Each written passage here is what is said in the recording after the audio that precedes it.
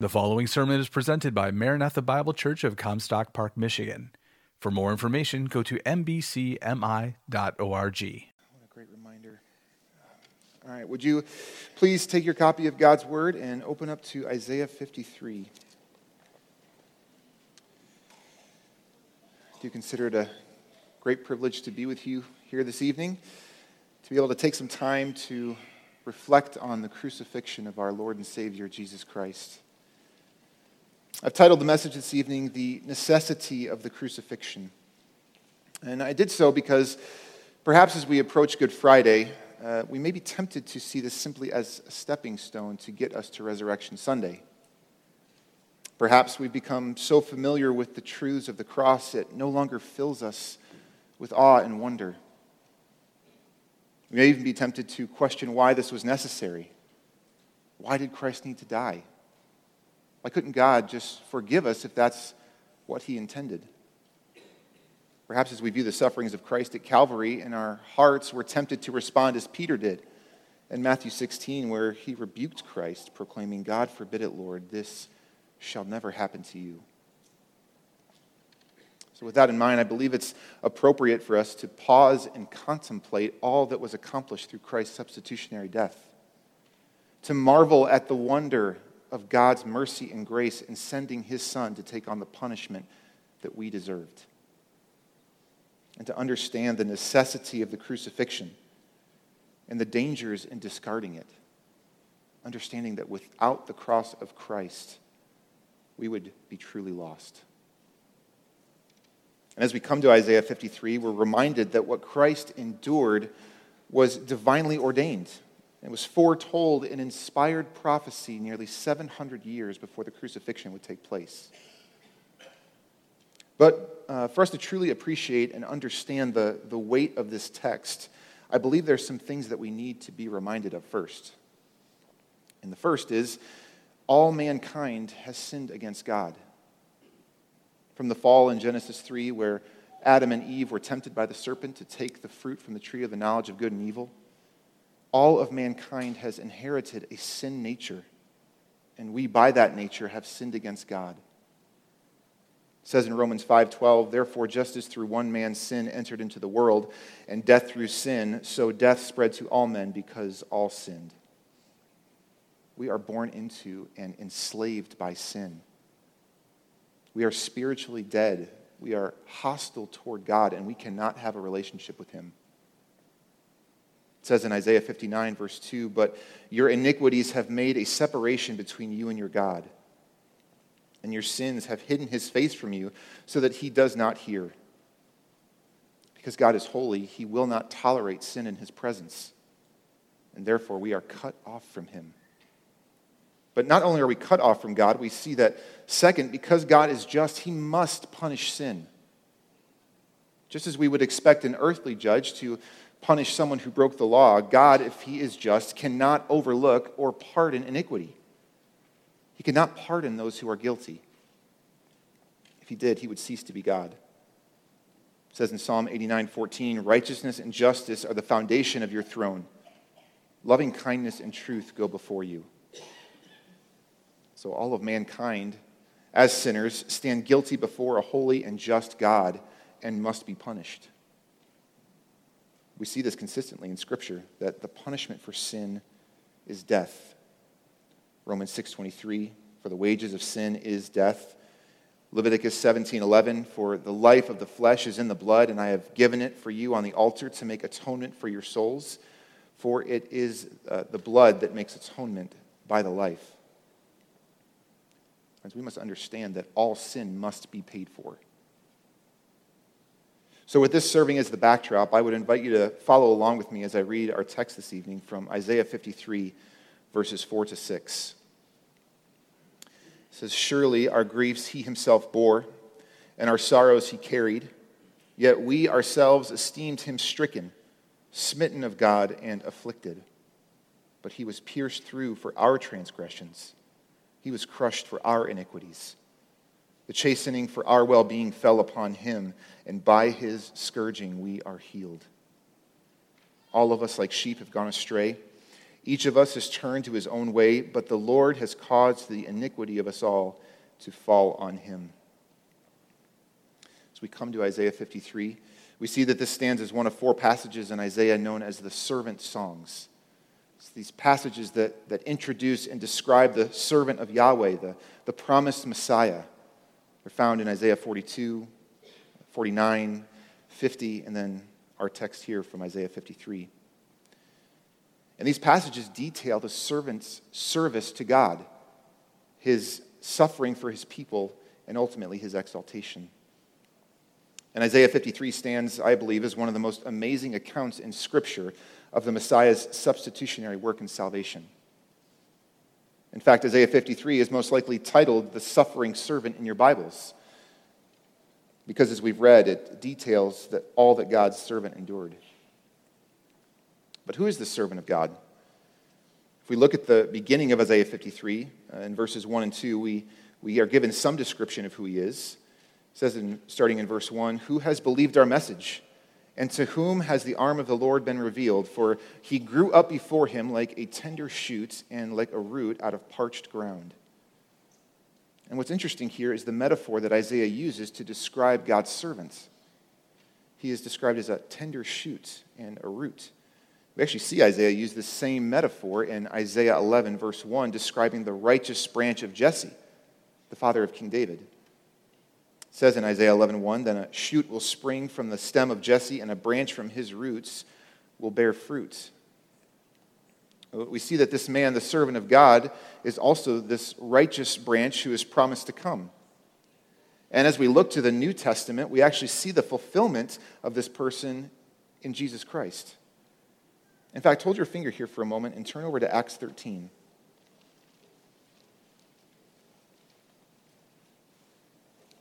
Acts 13, we see this portion. Paul is giving just a brief description of Israel's history. And if you look at Acts 13, starting in verse 20, just listen to the language that Paul uses here. So starting in verse 20, it says, "After these things he gave them judges until Samuel the prophet. Then they asked for a king, and God gave them Saul the son of Kish, a man of the tribe of Benjamin, for 40 years. After he had removed him, he raised up David to be their king, concerning whom he also testified and said, 'I have found David, the son of Jesse, a man after my heart, who will do all my will.'" Now listen here in verse 23. "From the descendants of this man, according to promise, God has brought to Israel a Savior, Jesus." Turn back now to Isaiah 53. So who is this servant? This is Jesus Christ. This is the Son of God. This is the promised Messiah. So as we look to our text in verses 4 through 6, what is being described here is the prophecy of the suffering of Christ at the crucifixion. And it's in the truth of this passage that we will begin to see why we need the crucifixion. So for the rest of our time this evening, I want to look at 3 elements of Christ's suffering that show the necessity of the crucifixion. 3 elements of Christ's suffering that show the necessity of the crucifixion. Number 1, the source of Christ's suffering. We see this starting in verse 4. "Surely our griefs he himself bore, and our sorrows he carried, for we ourselves esteemed him stricken, smitten of God, and afflicted. But he was pierced through for our transgressions, he was crushed for our iniquities." So in this verse, we actually see a connection back to the previous section. If you look up in Isaiah 53, verse 3, the servant of God here is described as a man of sorrows and acquainted with grief. But now as we look to verse 4, we see that those sorrows and the grief were not his own. He bore them, he carried them for someone else. And viewing those verbs, bore and carried, you'll notice that they're in the past tense. This is what's known in Hebrew as a prophetic perfect, a verb that is describing a future action with such assurance of its fulfillment that it's written in the past tense. The servant will bear these sorrows and will carry these griefs. In fact, as we look to the Gospel of Matthew, we see this very verse referenced in Matthew 8. It says, "When evening came, they brought to him many who were demon-possessed, and he cast out the spirits with a word and healed all who were ill. This was to fulfill what was spoken through Isaiah the prophet. He himself took our infirmities and carried away our diseases. Now you may hear that, and obviously you're able to tell that what is quoted here in Matthew is different than what we just read from Isaiah 53. Matthew uses the terms infirmities and diseases, while Isaiah uses sorrows and griefs. Well, and the Hebrew words here in Isaiah 53 for sorrows and griefs can actually be translated sicknesses and pains. And though, as we've said, we see the ultimate fulfillment of this prophecy in the crucifixion of Christ, those reading this would have understood the connection. In fact, Hebrews, for them, there was a direct correlation of sickness of the body as a consequence of sin. If you remember from Job, his friends, they saw this affliction and they assumed that he must have done some egregious sin to bring about the wrath of God. It says in Job 4:7, "Remember now, whoever perished being innocent, or where were the upright destroyed?" This is perhaps why we see the misunderstanding of the servant suffering at the end of verse 4. Look again, it says, "Yet we ourselves esteemed him stricken, smitten of God, and afflicted."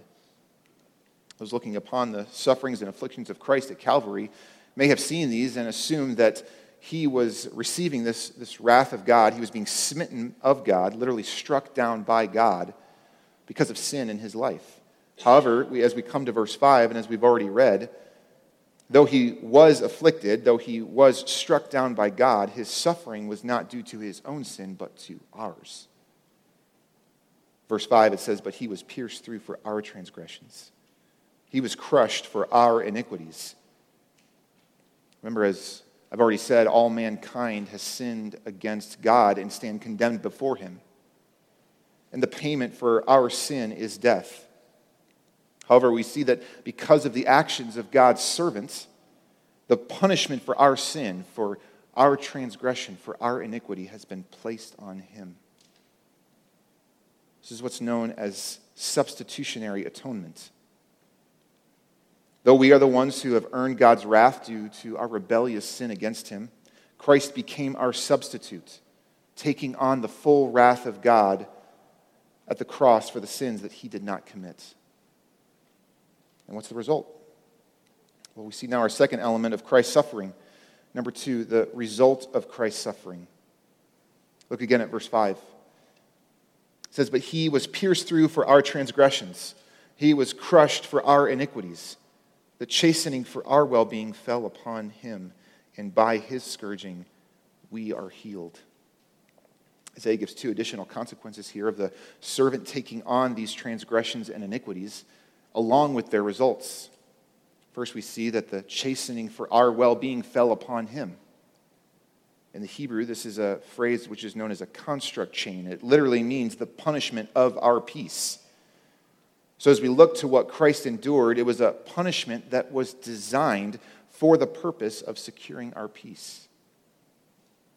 So we see this as the first result of Christ's suffering is our peace with God. Because the punishment for our sins has been taken on by Christ, recipients of this can have a restored relationship with the Father. It says in Romans 5:1, "Therefore, having been justified by faith, we have peace with God through our Lord Jesus Christ." But we see that not only are there relational benefits from what Christ has done and the sufferings that he bore, but we see that there are internal benefits as well. Continue on in verse 5. What does it say? "By his scourging we are healed." This word scourging brings to mind a severe wound or slash. We know that Jesus was scourged. Bob just read about it in our scripture reading for this evening.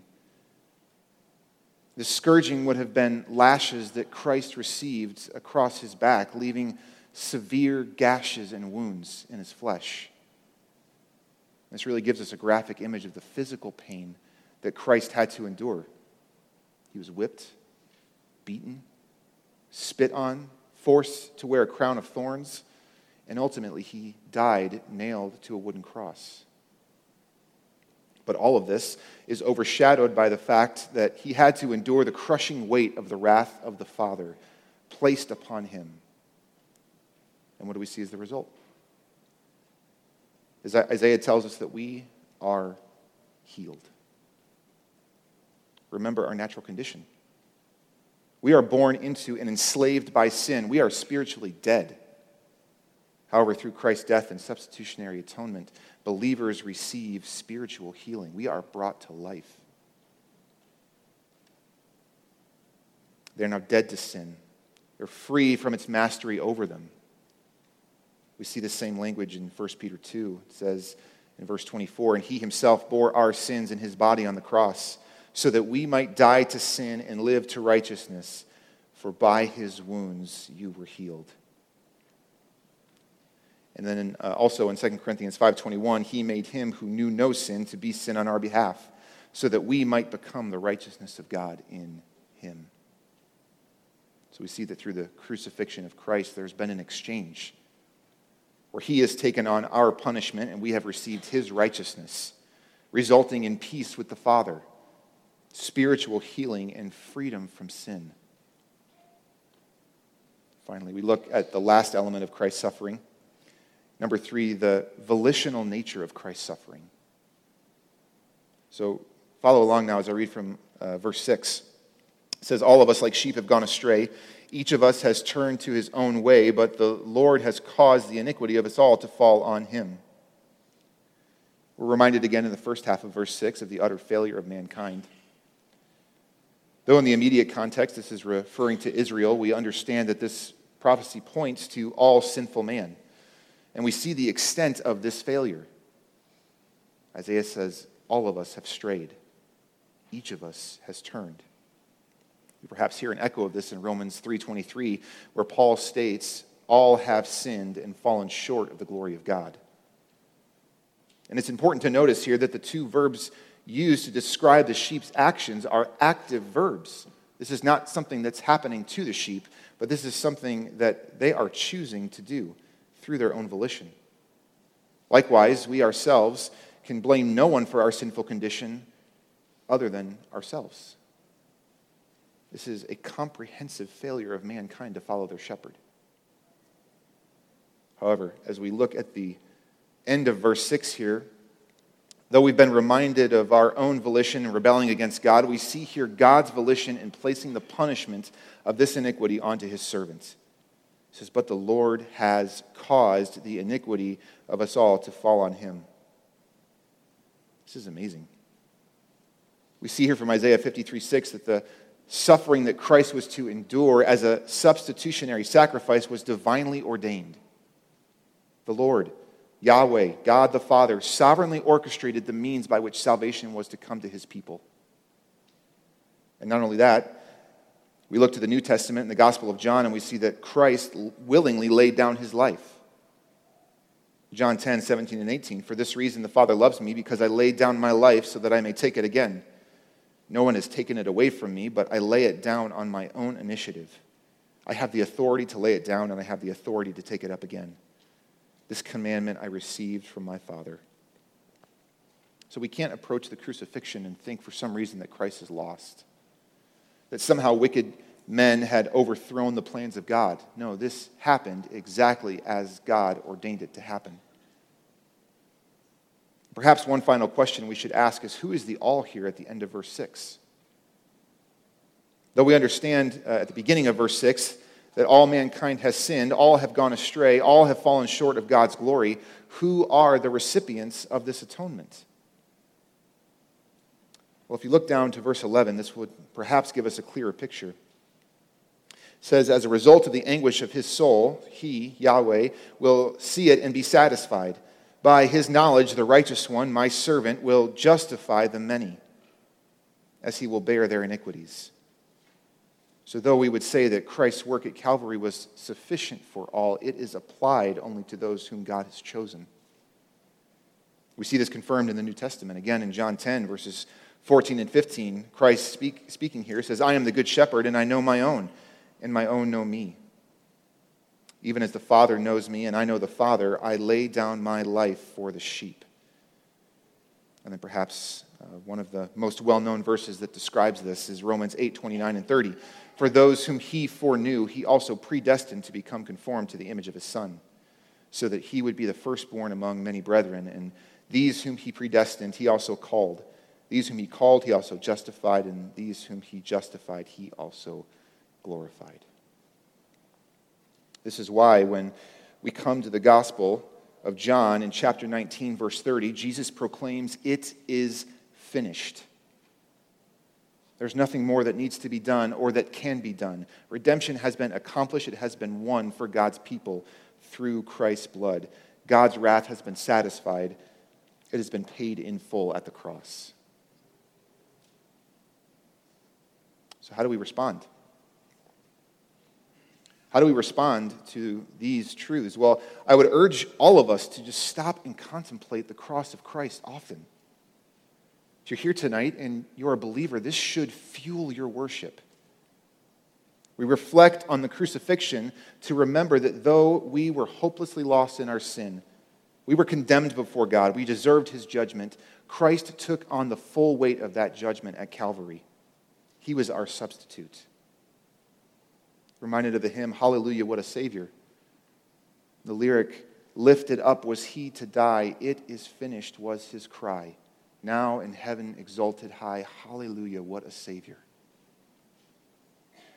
But if you're here tonight and you're not a believer, if you haven't recognized that you're a sinner that is condemned before God, you are spiritually dead, you cannot save yourself. And if you haven't trusted in Christ as the only way to salvation, I would beg you to think about these things. Remember, as I mentioned before, God is a just judge and will not overlook sin. All sin must be punished and will be punished, either by Christ at Calvary or you for eternity.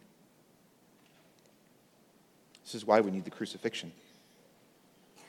Because without it, we would be lost.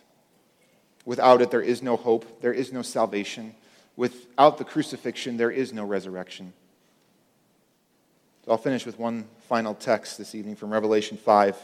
We get the glimpse into the throne room of God, and we hear the myriads and thousands praising the Lamb and listen to their praises. And then I looked and I heard the voice of many angels among the throne and the living creatures and the elders, and the number of them was myriads of myriads and thousands of thousands, saying with a loud voice, "Worthy is the Lamb that was slain to receive power and riches and wisdom and might and honor and glory and blessing." And every created thing which is in heaven and on the earth and under the earth and on the sea and all things in them I heard saying, "To him who sits on the throne and to the Lamb be blessing and honor and glory and dominion forever and ever." And the four living creatures kept saying, "Amen." And the elders fell down and worshipped. Father, that is the cry of our heart. Father, as we reflect on the truths of the crucifixion, as we look at all that Christ has accomplished as our substitute, Father, we can react in no other way but worship. It is finished. Salvation is accomplished for your church, for those whom you have chosen. Father, it is done. There is nothing that we can do to earn it. Father, it is only through the blood of the Lamb that it can be done. So we stand now here as your redeemed, worshiping and praising the one who is on the throne and the Lamb, that all power and wisdom and blessing and honor, dominion be to you forever and ever. Amen.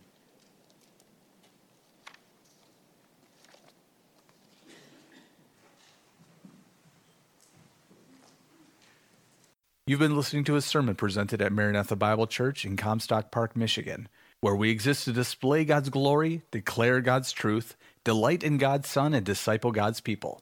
No part of this digital file may be reproduced or distributed without prior written consent. For permission, go to mbcmi.org.